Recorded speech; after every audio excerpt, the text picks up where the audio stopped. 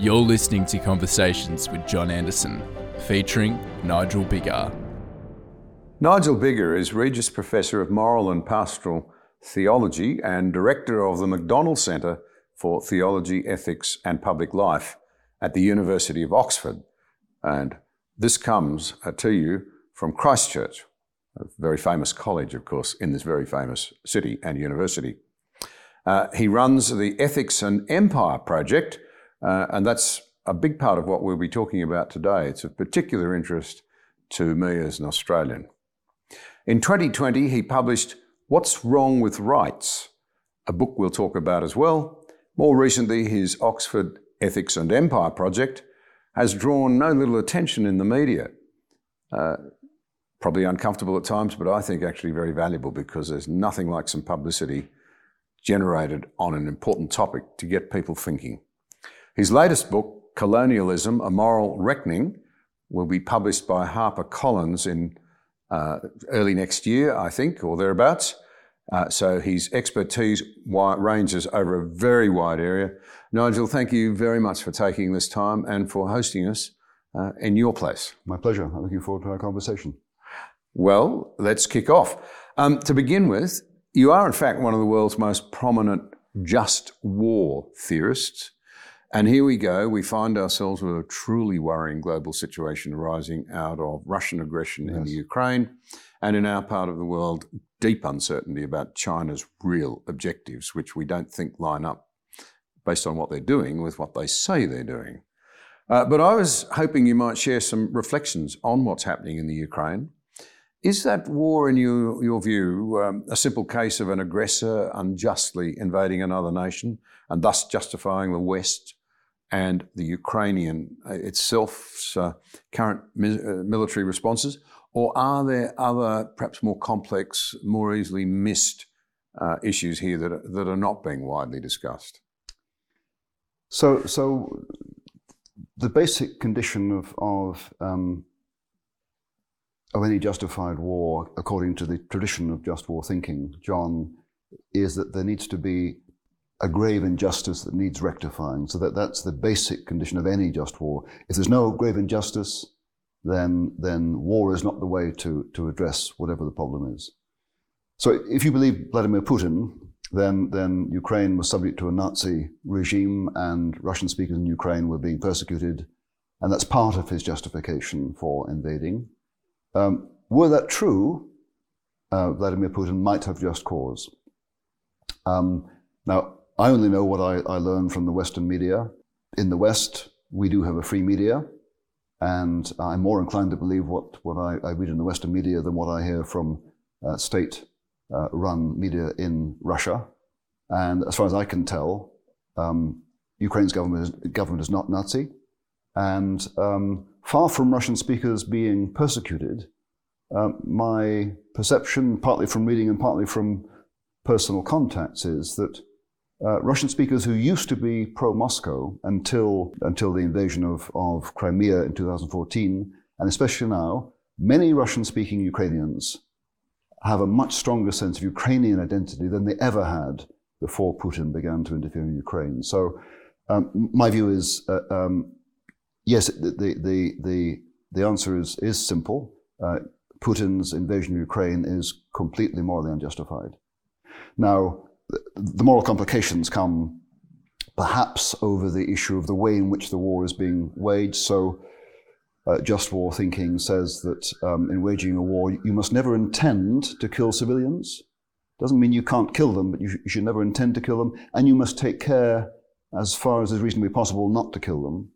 And the evidence is that Russian troops are sometimes deliberately killing civilians and often taking no reasonable measures to avoid killing them. So the way in which Russia is waging the war is also immoral. I guess the third moral quandary, and this is one that faces us in the West particularly, is it would be disproportionate, and that's another criterion for just war, it would be disproportionate, arguably, to risk nuclear war with Russia in order to save Ukraine, because nuclear war with Russia would obliterate much of Europe, possibly even Ukraine, and you can't save Ukraine by obliterating it. So we want to avoid doing anything to provoke nuclear war with Russia. And so that's why NATO hasn't intervened directly. But then it's a question of how much risk do you take that that Putin might be provoked by what you do, and there's no easy answer to that. Do you feel, as a historian, there anything that can be drawn from looking back over the centuries in terms of, it obviously hasn't gone as well for Putin as he would have liked. He must be under immense pressure. He appears to be isolated in the sense that people don't want to tell him what he needs to know. They tell him what he wants to know. That he may, in fact, in the face of it all having gone pear-shaped, be tempted to escalate the war and to use one of those limited theatre nuclear weapons that we hear about. Do you see a real danger of that? Well, I think what Putin has, Putin has been reckless in ways we hoped he would never be reckless, and invading Ukraine is the latest piece of recklessness. And he's certainly shown himself to be ruthless. And yes, I think the danger with any kind of autocrat is that he surrounds himself with yes men and doesn't have, is not really plugged into reality. And the danger is he makes an even more reckless decision. So I think there is a danger of that. Quite how the West would respond to it, I don't know. But I think we have to. I'm not inclined to think we should withhold ourselves from any risks lest he do that, because that's exactly what he wants. So we have to take some risks here. So avoiding any direct confrontation is good, but we can't control what he decides. It does seem to me that since we're talking about, if you like, morality and then moving on to rights, that most of us are horrified by what he's done, and we're quite black and white about it. We've lived through an age of, moral relativism, this postmodern world that we live in, and we've been told for years that morals are just preferences or social constructs. I'd be interested in your views on this, because it seems that over recent years we've heard almost absolutist language around things like racial justice, climate action, COVID, LGBT issues. There's an emergence of dogmatism. Just wondering how you feel, whether moral relativism's ever been real, and if it has, whether its day is over, as we confront a very different world. So we're roughly of the same age. So we came to consciousness in the late 60s, 70s, and for some decades before that, in moral philosophy, yes, I mean logical positivism, and there was a theory called emotivism, whereby basically moral expressions are merely expressions of what you feel. They're entirely subjective, and that reigned in philosophy for 20 or 30 years, and then it got, as it were, allied to the spirit of the 60s, the overthrow of traditional, particularly sexual mores. And to some extent, looking back, I think moral relativism was a kind of cover for the relaxation of sexual morality. But here we are now, 50 years later, and to some extent we have seen the effects of that relaxation. We've seen cases of egregious sexual abuse, that sexual liberation led to sexual license, and vulnerable people were abused. And I think we're now going through a period of severe, I think too severe, moralistic reaction. So we swung from license to an excessively Puritan moralism, whether it's to do with sexual abuse or to do with race or transgender stuff. I'm all for morality. I'm an ethicist. I'm a Christian. I do believe that there are moral principles that are universal. But I recognize that there is reasonable disagreement between people, and we need to find a way of having a rational, responsible, respectful discussion about some of these very difficult moral matters, acknowledging that there are indeed universal principles, but what general principles mean in terms of particular cases, we can all argue about. Well, you've obviously thought about this a great deal and written on it a lot. And coming to your book, What's Wrong with Rights, we do seem to be living in an age where the talk of rights is endless, even to the point where you almost get a hint that some people think they have a right to be happy. It goes beyond the right to pursue happiness. It's a right to happiness. And then there seems to be an expectation that somehow government has a responsibility to make that right happen. Now, you've critiqued the idea of abstract and absolute rights, which you argue can in fact be quite negative, socially destabilising, even anti-freedom in their effects. So can you work us through your argument there? What's wrong with rights? Just with regard to your point about having a right to happiness, there was in fact an early version of a Bill of Rights in one of the American states in the 1830s that did actually assert that people had a right to happiness. Most bills of rights say that you have the right to pursue happiness rather than actually having it. So first of all, let's say what's good about rights, just before lest people misunderstand that I'm all against rights. I'm not. So rights are really important social institutions for guaranteeing or protecting our access to certain freedoms and benefits. If you have a right to free speech, John, and if I try and infringe your right to free speech, you can appeal to the police and the courts and the law for your claim against me to be upheld. The point is this: rights are legal institutions, and they depend on a set of legal institutions and police and courts to make them effective. In the absence of social institutions, you may have a moral claim against me, but you have no right, because if I ignore your moral claim, then you have nothing to appeal to. But the first thing to say is, as legal entities, rights are really important in securing freedoms and benefits for us. Now, there are a number of problems I see with the way in which we talk about rights sometimes, and one of them has to do with the way in which rights talk often completely pushes all other moral talk off the table. So here's an example.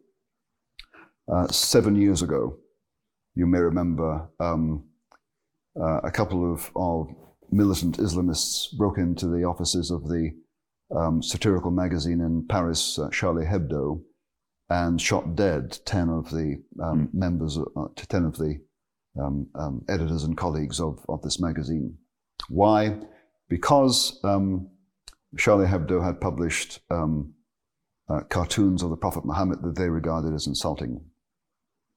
After the murders, understandably, thousands and tens of thousands of people got on the streets in London and Europe and no doubt in Australia too, to protest against these killings and to affirm our right to free speech.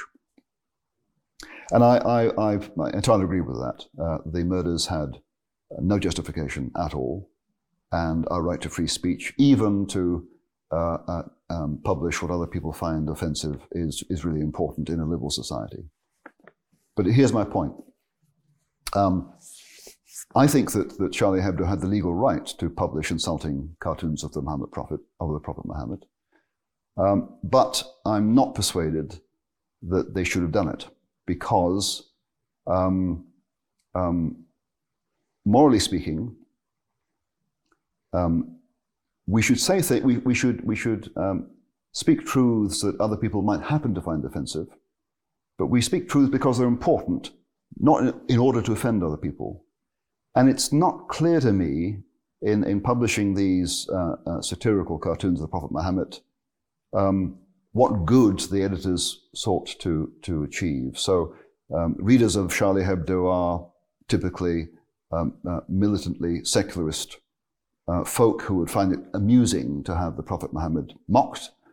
But the more important business of trying to build relations with French Muslims was not advanced by that. This wasn't an invitation to any kind of respectful conversation. It was a provocation, irritation. So this is the general point, that Charlie Hebdo did have the legal right to do what they did, but in my view, they had a moral duty to restrain themselves.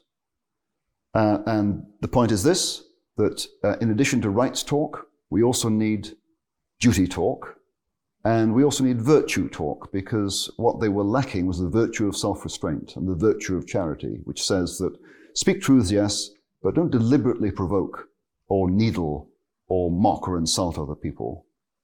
So rights are important, but they ain't enough. We also need a wider range of moral talk. I worry in my own country that rather than talking of cooperation and getting on with your neighbour even when you disagree, what we've done is set up incredibly complex systems and architecture around people's rights and obligations. Started with the Sex Discrimination Act. The objectives were laudable. I don't criticise them. But what we've ended up with is a system where we compete with our fellow Australians for our rights.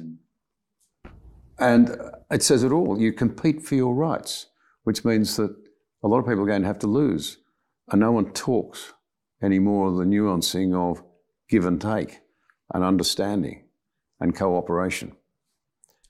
No, I agree with that. And the dominance of rights talk and the way in which it pushes other considerations like common good or obligations to our neighbours off the table, in the end doesn't serve the cause of rights. Because if you have a legal right, John, if that's going to be effective in the first instance, then you need people around you who are capable of self-restraint, who are capable of respecting your right. And that means they need to have the virtue of self-restraint and the virtue of charity. So if you're going to have your rights secure, then you also need to have a society around you that has been trained and educated in a set of virtues, or what should we say, positive characteristics, whereby they have the personal wherewithal to respect your right. So it's clear to me that we do need to recover our ability to talk about not just rights but duties and virtues. And the truth is, I think that anyone knows that we need such things as virtues. We may not call them that because we're still in the shadow of moral relativism. We think that we don't have anything morally in common, so we don't call them virtues. We call them skills, perhaps, or character traits. But no society, no institution, no business, no university can survive without their members exercising things like patience, tolerance, self-respect, and these things need to be cultivated. But we're so, as it were, shy of acknowledging that these moral things need to be cultivated in public institutions. We don't talk about them. So we need to recover our capacity to acknowledge them and deliberately promote them. To use some of your own words, just to tease us out for a moment, you wrote in What's Wrong with Rights that a sustainable liberal society needs citizens who have been so formed in this is a bit I'm interested in, the virtues of humility, forbearance, forgiveness, justice and charity, so as to withhold themselves from provoking others and to tolerate their exercise of legal freedom in uncongenial ways, which is what you've just said. But I thought we might dwell on this idea of virtue for a moment, because I've often quipped that we seem to have detached it from individuals. Once I would have said you were virtuous by virtue of whatever characteristics I saw were in you of quality. We now attach it to causes and to people. So if you dare to disagree with me, you're no longer virtuous, even though you might have the classic virtues about you. Yes. I'd love you to elaborate just a little on what you think are the virtues that are really, that if you like, need reinvigorating. Yes. Well, first of all, it is significant, isn't it? And I hadn't thought about this until you actually said it. The phrase virtue signalling is extremely common now. Now, it's often used in a pejorative sense. Virtue signalling is something that those of us who were skeptical about it often talk about. But the word virtue has come back onto the table again. And I think that in itself is a good thing. What seems to be lacking in the current cultural climate are the virtues of self-criticism, because, for example, it's quite common for social justice warriors to be quite clear that those who disagree with them are evil and wicked and racist and white supremacist and whatever. Sin lies over there, wrongdoing lies over there, but not in here. And that leads to a very unforgiving political climate, because we're very harsh toward each other because we don't seem to recognize the extent to which we ourselves are morally compromised, and we share with people we disagree with moral flaws. And I think in order to recover a properly liberal society, it's not enough to keep alive the traditional liberal virtues of respect and tolerance. We need something deeper. I speak as a Christian here, and certainly in Christian tradition, and there may be other traditions too, where the virtues of humility and self-criticism and forgiveness are prominent. And I think we need those two to sustain and generate a properly liberal society again, because at the moment the temper is quite illiberal. If we could come to the issue that has been very interesting for you, and I think is very important to be explored a bit: empires, colonialism, if you like, the guilt, and getting people to genuinely understand what's happened.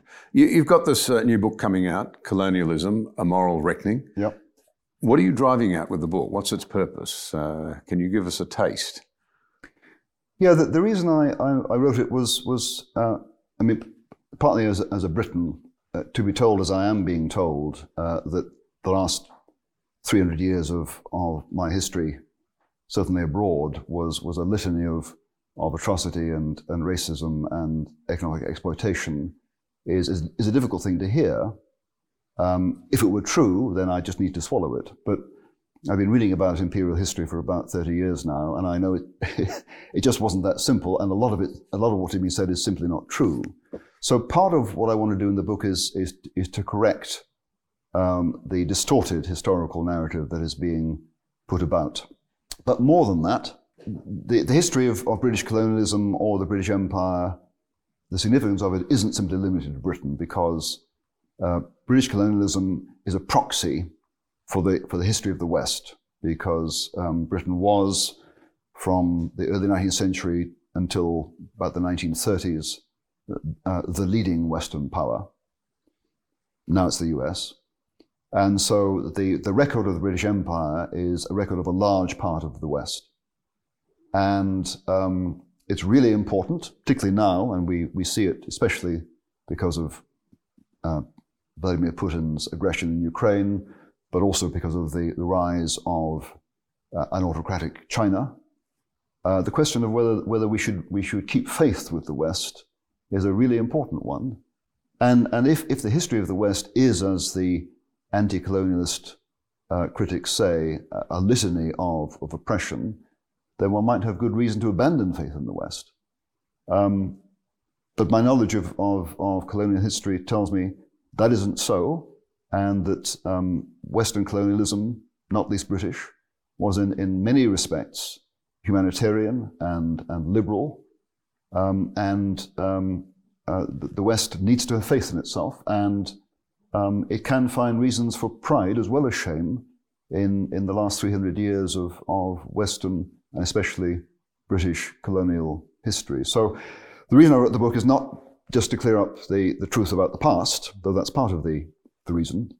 The main reason is to recover the reputation of the West in order to maintain faith in its future at a time when the things we in the West take for granted, our freedoms, are under serious threat from not mainly Russia, but mainly China.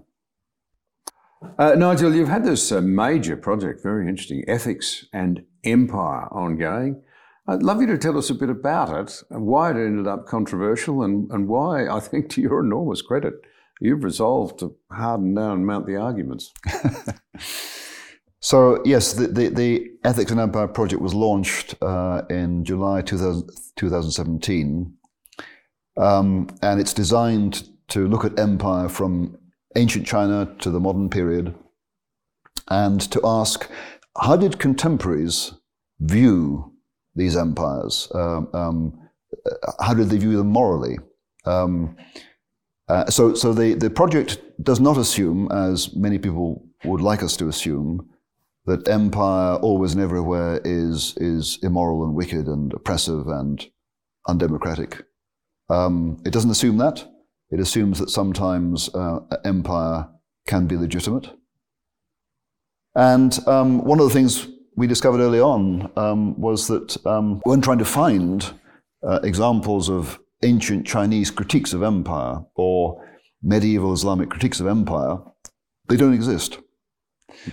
Because ancient Chinese folk and medieval Muslims regarded empire as normal, which you will find are treatises that are concerned to describe what a virtuous emperor should look like. In other words, what good government looks like. And you'll find by implication criticisms of bad government and bad imperial government. So the concern was with the quality of government, not with the imperial form of it. And so, yes, I mean, empire has been around since the dawn of history. The Assyrians did it, the Babylonians did it, we know the Greeks and the Romans did it, the Carthaginians did it, the Aztecs and the Incas did it in Latin America, the Comanche did it in early 18th century Southwest, what's now the United States. The Chinese did it, arguably the Chinese are still doing it in Tibet. And in Africa, the Zulu nation expanded in the 1820s, were involved in at least one exterminationist war against fellow Africans. And in West Africa, the Ashanti were doing it. So empire is not a peculiarly modern thing. It's certainly not a peculiarly European or British thing. All peoples have been doing empire. And what's odd about the current interest in colonialism is it's only in European colonialism, and especially British. And that's odd because it obscures the fact that empire has been universal, and peoples of all skin colors have done it, and even odder when arguably China is still doing it, and there seems to be no interest in that. So I think that's an important thing to establish. So in many empires, they've been the norm, not the unusual thing. Some must have been particularly nasty. Some must have been less nasty. Some may have even done good things in terms of outcomes for the people who lived in that empire. They can't all be the same. And yet, as you say, we only ever hear about one. Yep. The other thing and it's assumed that it was very bad. Yeah, the other thing to point out is that some of the most massive atrocities committed in the 20th century were committed by nation states. Germany was a nation state. It was expanding, but the program for annihilating the Jews and Slavs and others came from Berlin, and then the millions of people who died in Russia through Stalin's policies in the 1930s, and in China. So mass atrocity is not by any means the monopoly of empires. Plenty of nation states can do it. To take the Japanese empire that arose before the Second World War and was being promoted during the Second World War, lots of Indians, most Indians, fought for the British Empire against the Japanese. Not necessarily because they wanted the British to rule them forever, but they did recognize that the record of the Japanese Empire, particularly the so-called Rape of Nanjing in the late 1930s, was atrocious. And so they would rather fight for the British than let the Japanese take over. So even Indian subjects of the Raj recognized a moral difference between the British and the Japanese empires. But before you were able to get those arguments up there, you were effectively subject to an attempt to cancel you. Yes, yes. And what does that say about scholarship? What was it like to go through? Yeah. You decided not to give way, and presumably that's partly because you think it says things about scholarship and academia today that have to be resisted. Yes. So I wandered into the culture war in 2017 completely. It's pretty easy to do. It's a minefield. You can triple wire that you don't see. Yeah, well, I didn't. So all I did was I told you that the Ethics and Empire project began in July 17. In November, I published an article in the London Times making what I thought was the completely unobjectionable point that we British have confined cause for pride as well as shame in the history of the British Empire. I published that in late November, and in the first week of December, I finally got round to putting online a description of the Ethics and Empire project. And in the second week of December, to cut a long story short, 3 online denunciations of my project were published, the second by 58 Oxford colleagues, and the third by about 200 to 300 academics worldwide. And within 3 days of the first denunciation, which was by a group of students, my main collaborator resigned from the project. And so this was really quite shaking, and I had no idea quite what to make of it. What I discovered was that, they criticized the project for trying to create some kind of balance of goods and evils between, with regard to the British Empire, which is not actually what it was about at all. And they clearly didn't like the idea that I did not assume that empire is always and everywhere, in the end, wicked and evil and to be repudiated.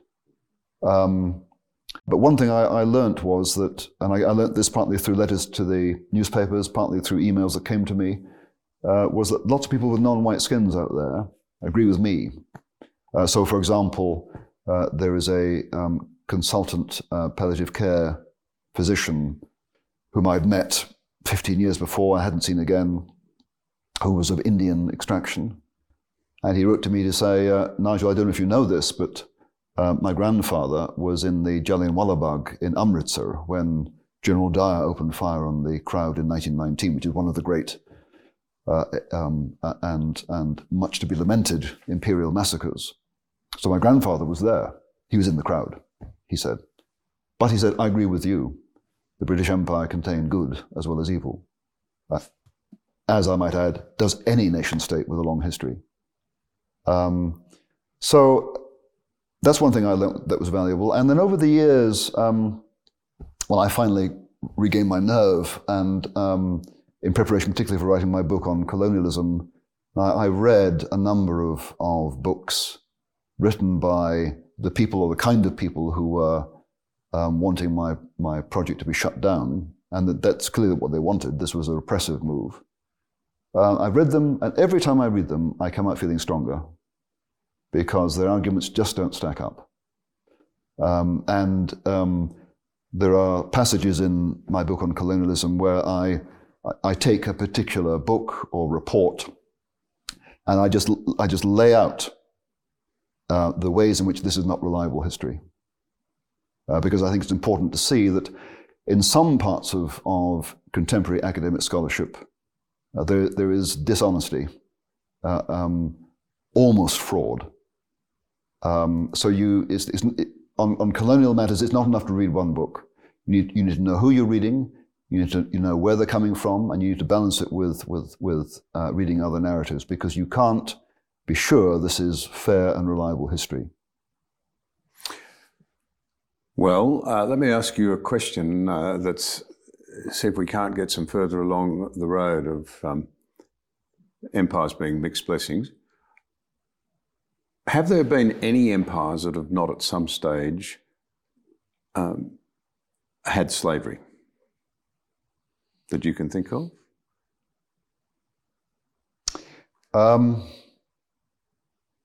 Or have they all had slaves? No, I mean, slavery was as universal an institution as empires.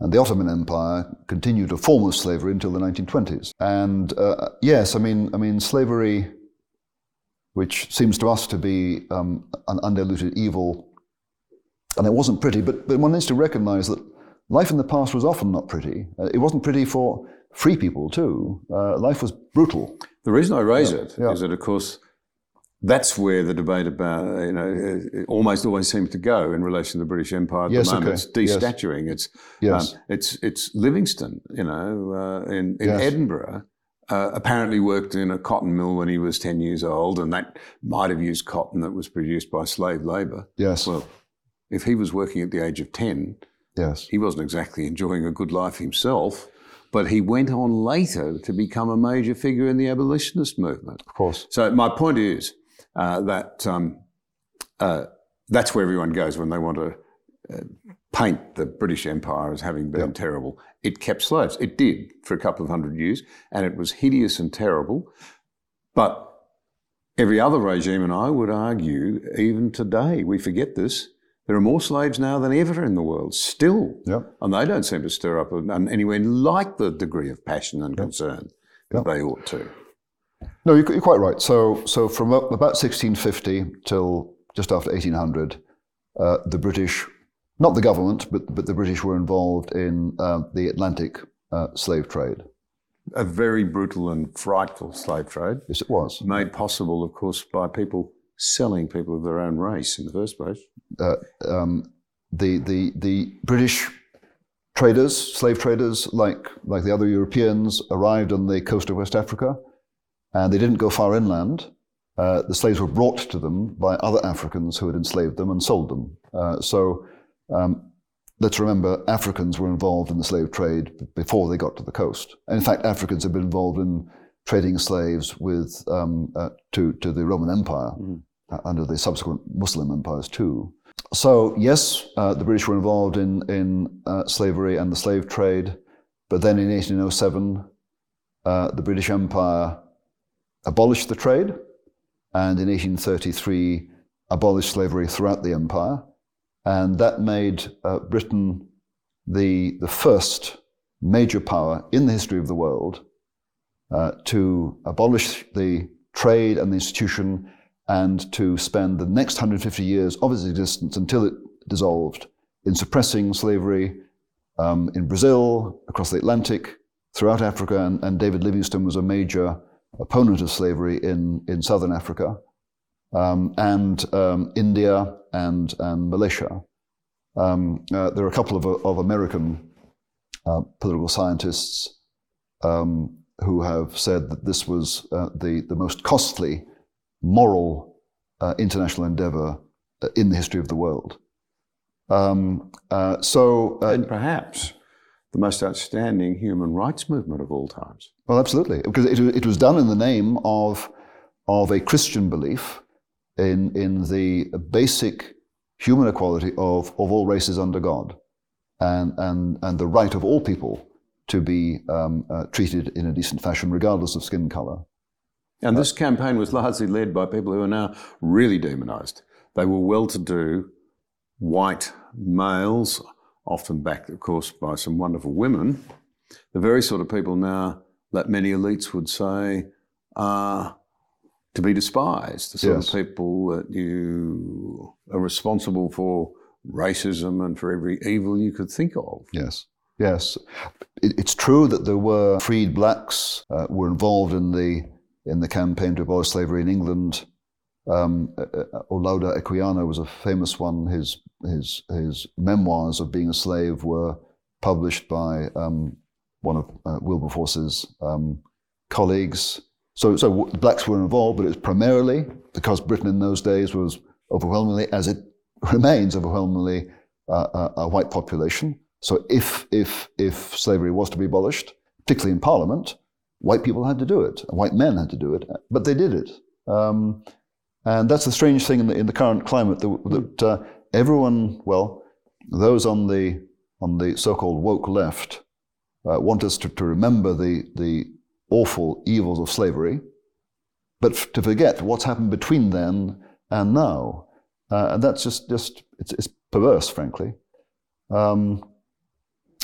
Well, it leads our young people in a situation where they only hear one side of the narrative to a loathing of their own culture. In an age when, if we value freedom, we need to stand up for our culture. That seems to me to be really quite important. Absolutely, and I think that goes back to the very reason I wrote this book, John, that any human history is going to be a mixture of right and wrong, good and evil. But the history of the British Empire, in many respects, is a history of increasing good. We did slavery, we repudiated it, and then we couldn't undo the past, but we did the next best thing, which was to try and stop other people indulging in the same thing. And many white Royal Navy sailors lost their lives. Yes, they did. And yet, the critical theory movement would say that all whites are racist. Yes. And only whites are racist. Yes.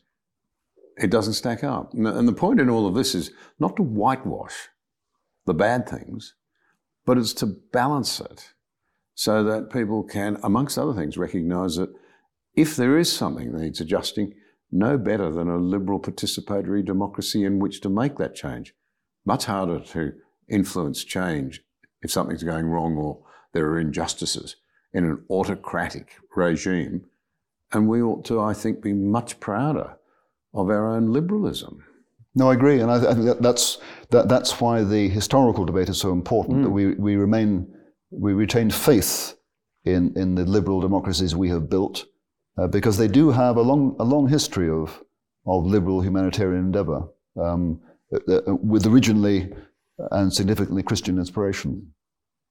I'd like to come to my own country, because I know you've thought about it, we've talked about it, and I've hopefully been able to provide a bit of material from thinking Australian authors and so forth on this.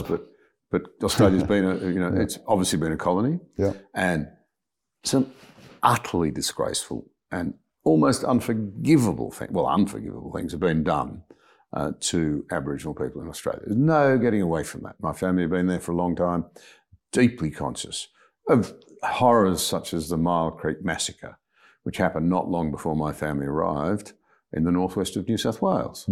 And it was the process of bringing the perpetrators of the massacre to justice were horrendous to watch, because there was such resistance to the idea that a white man should hang for murdering a black man.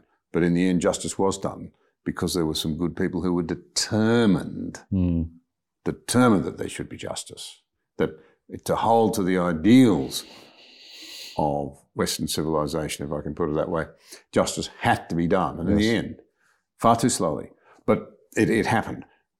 But it seems to me that whilst there's a lot of self-flagellation in Australia over the fact that we were part of an empire and what have you, there are a lot of other things that have to be taken into account. For example, surely sooner or later it was going to happen in Australia.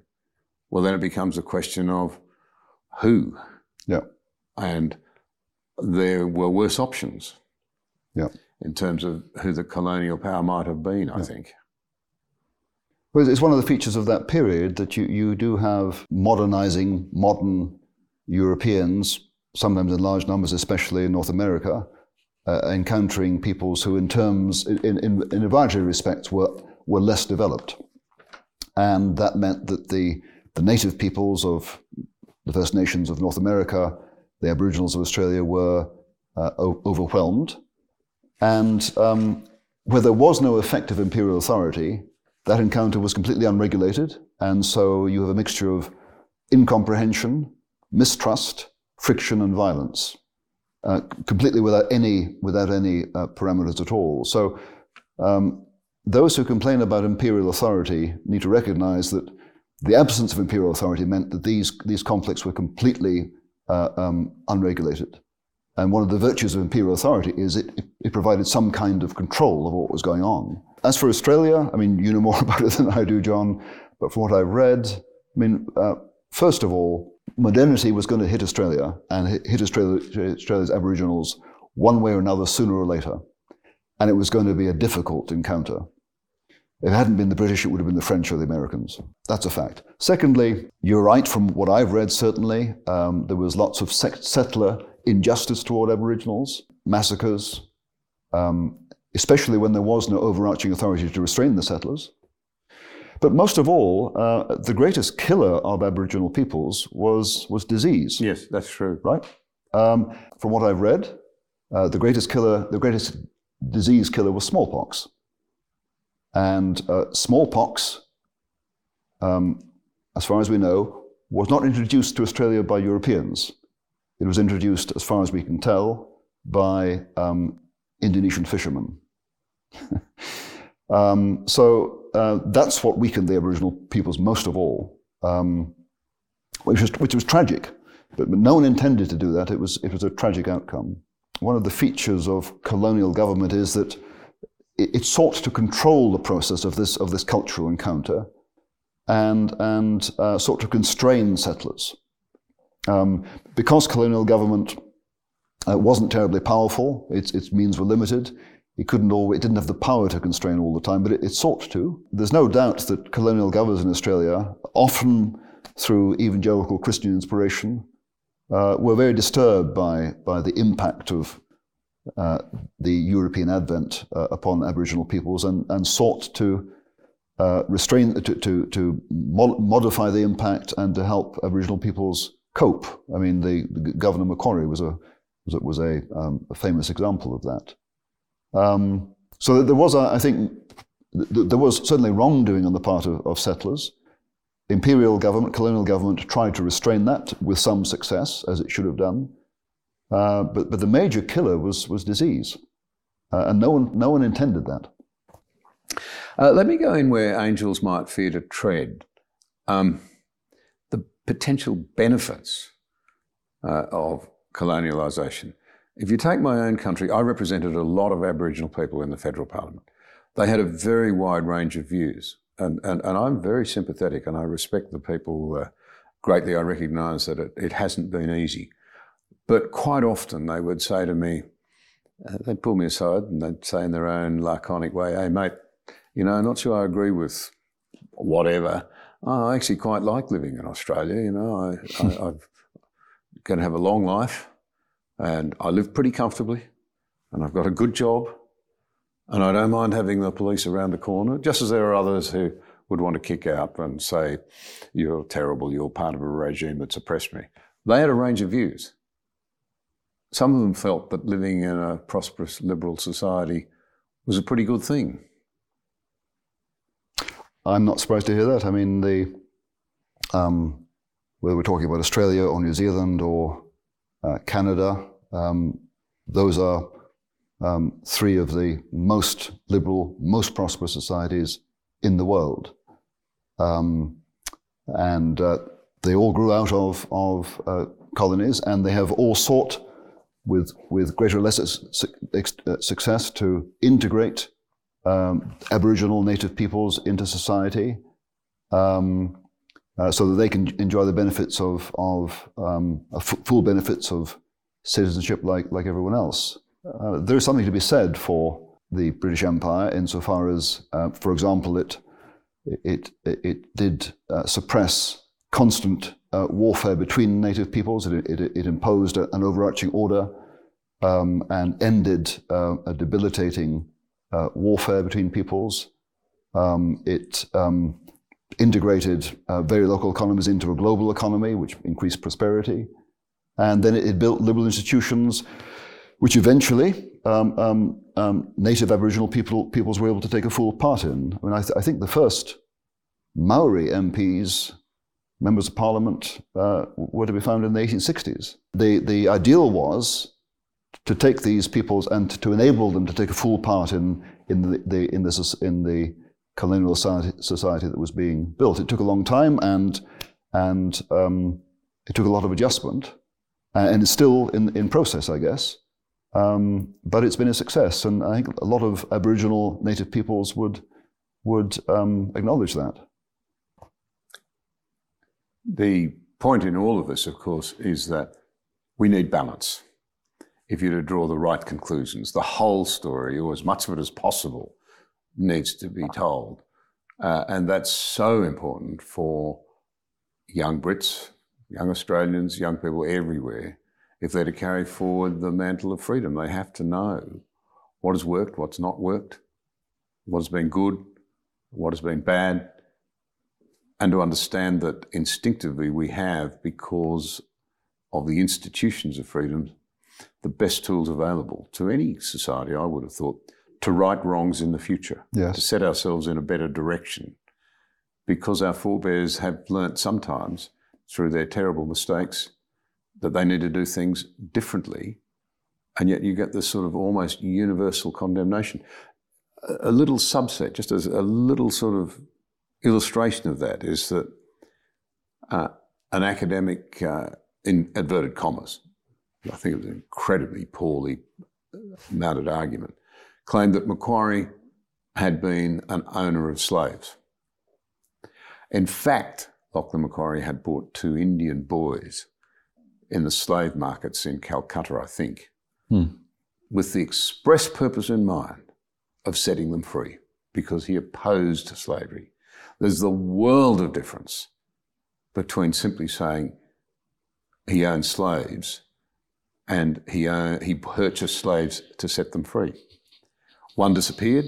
No one ever worked out what happened to him. The other slave stayed with him, not as a slave, but as a paid servant for the rest of his life, was so loyal.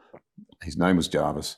He's buried with Macquarie in his mausoleum on the Isle of Mull off the west coast of Scotland. They trusted one another. Yes. They valued one another. But that's not the story that was put out by an academic on Australia's publicly funded broadcaster. It's extraordinary. Completely changes Yes. one's perspective of the man and his character. Yes. Yes. And this is everywhere. So as we wind down, thank you so much for your insights. I'd just love to explore with you the real attempts that are being made to address this problem of genuine academic freedom, of inquiry, of the cut and thrust of ideas, of making those ideas the centre of the discussion rather than personalising them in exchanges. It seems to me there's light at the end of the tunnel in Britain, that there really is pushback against this claustrophobic approach to, if you like, education where people are told what to think rather than taught how to think. Yeah. Well, I guess I'm living proof of that. I mean, I've survived the last 4 years. I still get to say what I think, and there's an appetite to hear what I have to say, and of others too. And I really suspect that students are keen to have a more open discussion. So I do think there is hope for the future. And my sense is that the more ideologically driven readings of history, whereby British Empire and other European empires were simply a litany of oppression and exploitation, those cannot stand the test of time because they're too simplistic, they're not true. So I'm quite confident, actually, that in the end, a more sane, balanced, fair, interesting reading of the history of European colonialism will triumph. Well, one final observation from me as an Australian whose father fought during the Second World War and nearly lost his life in the African desert fighting alongside the English against Rommel, one of the turning points, the first major battle that started to turn the tide, in fact, in the Second World War. It needs to always be remembered that for whatever went wrong, whatever was mucked up, the simple reality is that when you had a very, very evil man heading up a very nasty and aggressive move to create a new empire to be called the Third Reich to last 1,000 years, it was Britain that stood up when no one else did. Or if they had, they'd been run over already, and was there at the beginning right through to the end of that terrible event, and at enormous cost, secured freedom for the democracies and, ironically, for the Japanese and the German people in the end as well. Yes, yes. And surely a fair rendering of one's history would acknowledge and, if you like, do justice to the courage and the bravery of those people, many of whom gave all, not so terribly long ago. No, indeed. No, indeed. So you're quite right. From May 1940, when the French were defeated, until June 1941, when Germany invaded Russia, the British Empire was the only, with the exception of Greece, the only power in the field against Nazi Germany. And my father fought in Italy, and to the right, to the east of his unit, was an Indian division. And in fact, my father was mistaken for an Indian at one point because he was so brown. And the British imperial effort against Nazi Germany and Imperial Japan was largely an imperial effort, alongside Canadians, Australians, New Zealanders, South Africans, and most of all Indians. And in spite of the fact that most of the Indians were intent upon winning their independence, they fought, and especially against the Japanese, because they recognized, as I said earlier, that whatever the shortcomings of British Empire, Japanese Empire was a lot worse. The very fact of the cohesion of British imperial resistance to Nazi Empire and Japanese Empire does speak well of the empire, because the peoples would never have fought for it if it hadn't had something to be said in its favour. And just stop and think what the alternatives might have been like for the people who inhabit the globe now, if it hadn't been for the British Empire during those critical years. So it isn't all bad. It isn't all bad, not at all. Thank you so much for your time. I've really appreciated, enjoyed it. I really enjoyed it too. Thanks for the opportunity to talk. You've been listening to Conversations with John Anderson. For more content, visit johnanderson.net.au.